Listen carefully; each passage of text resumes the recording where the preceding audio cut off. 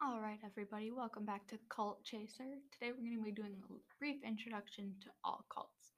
Now, the first definition of a cult is that it's a movement held together by a strong bond between members of the cult, their leader, and an ideology. Now, the four parts that make up the cult. The first part is the charismatic leader. He's very charming, seemingly smart. They're very strong public speakers and they're extremely self centered. They tend to be male. The next part is their belief system. It usually tends to be a set out path to a better place or steps to achieve goals, and this is what the leaders preach to people to get them interested in the cult. Then you have the system of control. The cult creates an us versus them mentality through thought stopping, isolation, and abuse. That is why cults are usually based in secluded communes or have people all dressed the same to try and unify them. And the last part of a cult is their system of influence. This provides constant reassurance to the cult members with love bombing, confessions, and forced and altered emotional states.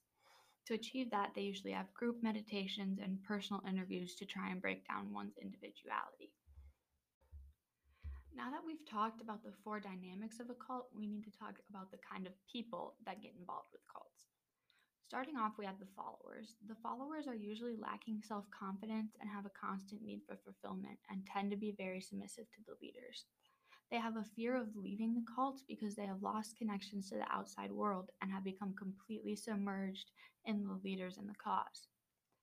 Once they go back out into society, they have a very hard time interacting with other people because they're dealing with a lot of mental illness and trauma from the cults they were in. Then you have the leaders. The leaders often have narcissistic personality disorder, are extremely entitled and manipulative, and they cannot handle criticism. The leaders often give speeches to their followers and work to build individual connections with the cult members so that they're more devoted to the group. Then you have the allies, or unofficial members of the cult. These are people who are not fully invested in the cult but get along well with the leaders, and they work to help the group by offering them connections and resources outside of the cult, like money, food, places to stay, or even connections to possible new members.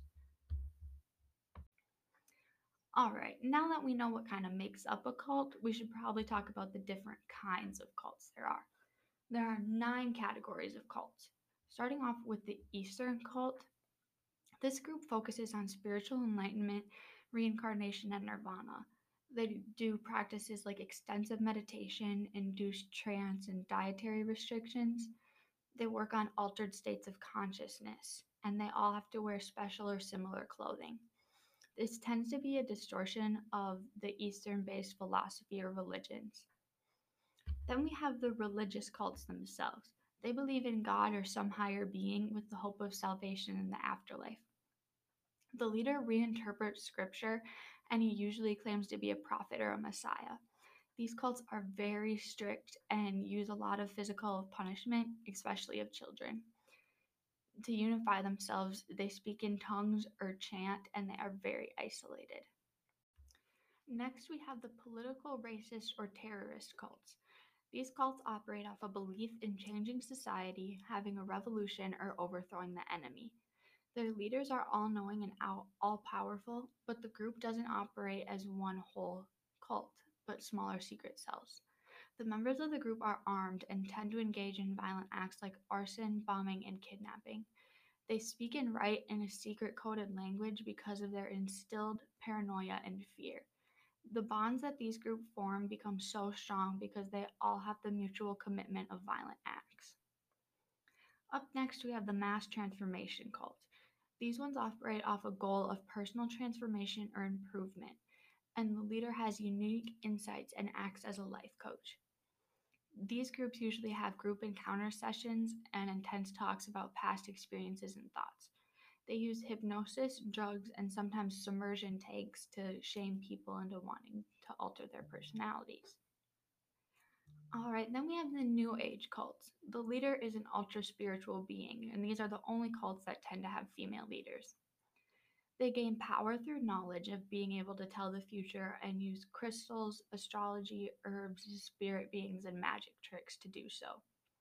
Their followers are controlled by altered states and peer pressure. They also use the chakra form of meditation. One of the most popular kinds of cults is the satanic or black magic cult, with the belief in supernatural powers. The leaders are evil reincarnated, and they use animal sacrifice, physical and sexual abuse, and some cults even proclaim human sacrifice. They are very ritualistic in practice, with altars, cutting or blood rituals, tattooing, or committing acts of violence and intimidation. Next, we have the family cult.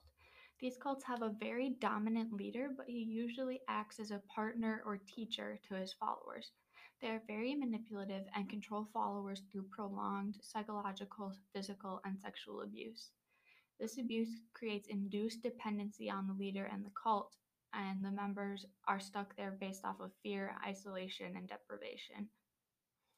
Then we have the cults of personality. Their belief is reflectant of the leader. They're revolving around a similar theme or interest. These groups have intense training sessions to try and reach their goals, and they perform lots of rituals. Then you have the commercial cult. These cults believe in attaining wealth and power, and they usually have an overtly lavish leader. The group is trying to sell something through long seminars, guilt and shame tactics, peer pressure, and guided imagery that tries to make people believe they need what the cult is selling. Now, all in all, many cults share some of the same ideals and dynamics, but although they share the same basic outline, every single cult is different. The connections that are formed between the leaders and their followers can be insanely intense and lead to a lot of horrible actions to be committed by the group as a whole.